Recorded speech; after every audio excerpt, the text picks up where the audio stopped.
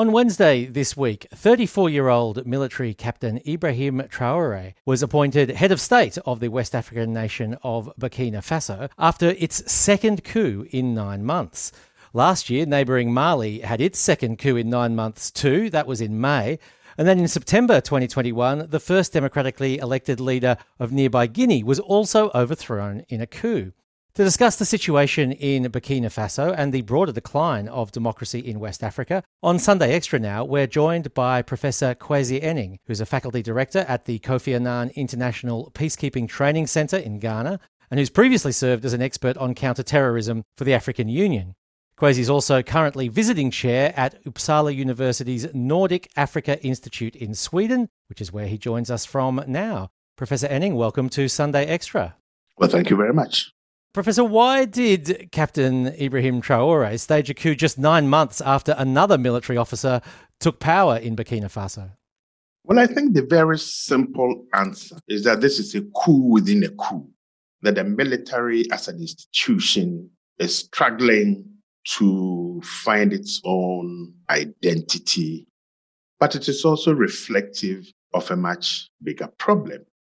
Both the previous president of Burkina Faso and Traoré himself have all found very convenient excuses and explanations for why they rudely intervened in the democratic process. One is the fight or resistance against the downward movement of violent extremist groups, which is a really very convenient excuse. The second relates to the dislocations that have taken place within the economy because of COVID-19 and, of course, the Russian-Ukraine war. All these excuses and explanations have been used by the military. The rather tragic aspect of this case, and also similar to Mali and Guinea, is that quite large sections of the civilian population go out into the streets and support these takeovers. So Traoré is now the new man in power.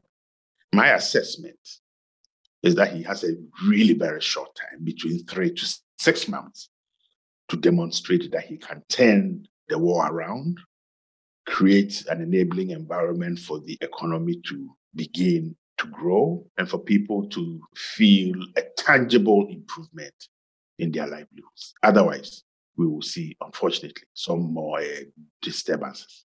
You mentioned the importance of turning around the conflict. Could you explain for us a little bit more about the nature of the conflict between the government of Burkina Faso and the Islamist rebels who currently control, I believe it's about 40% of the territory of Burkina Faso?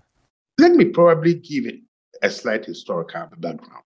What is happening in Burkina Faso is a dynamic that began somewhere around 2008 and 2009. So we saw Al-Qaeda in the northern parts of Mali as early as 2008 and 9, very comfortable, providing social welfare goods in which people felt they delivered much better on their promises than the state. They also intermarried. So by 2012, when the coup took place, Al-Qaeda had gotten almost close to half a decade to establish in the northern parts of Mali, build networks, and begin the downward movement towards Bamako. So the case of Burkina Faso is not something that has just happened out of the blue. It is a specific, deliberate strategy by the extremists to move all the way to the coast. Why has Burkina Faso's case unraveled so quickly? Most of the militaries in West Africa are still being trained as if they are fighting a conventional war. And therefore, when they face a highly mobile, fast-moving, unidentifiable enemy, it's difficult for them to use their set pieces in responding to these people. In frustration, they then identify villages, areas where they presuppose that these extremists then get support. Innocent people are then attacked, killed, properties destroyed, allowing the extremists to use a narrative that is sympathetic, that gives a picture of hope, And before we are aware, they are able to gain ground. So yes, 40% of Burkina Faso is gone, but I'm afraid that the southward drive by these groups might need a much more effective type of response from statutory security forces. Rather, we are seeing northern Togo, northern Benin, northern parts of La Côte d'Ivoire all under threat. So this is a widening problem. But closely related to that is the sheer panoply of interventions and schemes supposedly to respond to these challenges. So we have the UN in Mali, we have the EU, we have the G5 for Sahel, multiple groupings that all claim to be stabilizing the state and preventing the downward movement of these extremist groups. Over time, we are seeing these interventions have not been too effective, and very symptomatic of this is the response to France, particularly in Mali. There's an anti-French movement in Burkina Faso growing. There's a growing anti-French movement in Niger. Right now, there is a sense in Mali, Burkina Faso, Guinea, and elsewhere in Niger that it's only external involvement that will get the job done. My argument and experience is to flip the question that those who seek to govern have a responsibility to ensure that they deliver the goods that they have promised their populations. That approach will bring credibility and sustainability to these interventions. To what extent have international powers, and in particular Russia, tried to capitalize on this internal instability? It was noticeable, for example, that protesters in the capital of Burkina Faso were chanting both France get out, but also long live Russia-Burkina cooperation. Russia is not a new entrant into Africa's politics or security. That's number one. Number two, there is a certain softness for Russia across the continent because it stood by these countries when they fought for their independence. But not only that, in the 60s and the 70s, Russia gave thousands of scholarships for young Africans to go and study.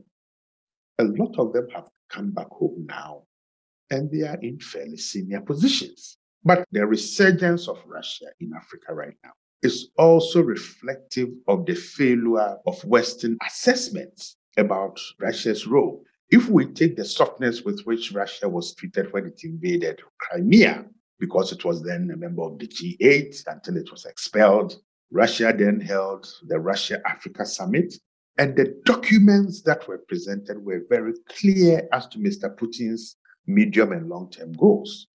Western risk analysts basically said, that's that man talking.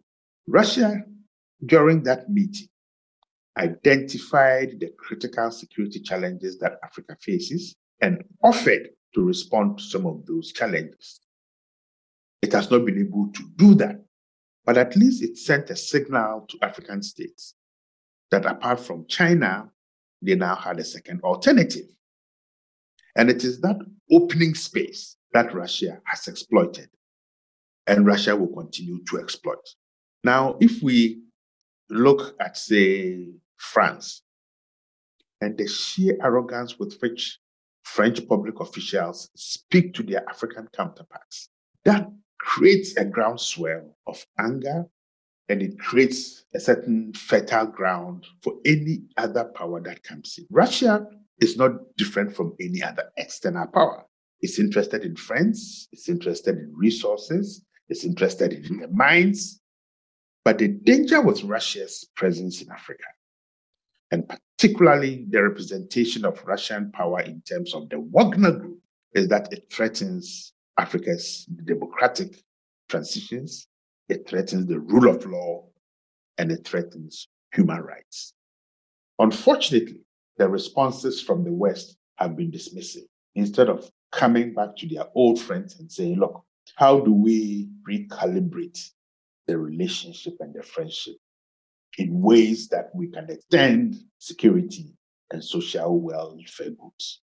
And I think that is the space within which the new resurgent Russia is trying to fill. Kwasi, you mentioned the Wagner Group there, and that is, I think, a name that many listeners will have heard of, with perhaps without fully understanding exactly the nature of the group and the extent of their involvement in Africa. Could you give us your assessment of those things?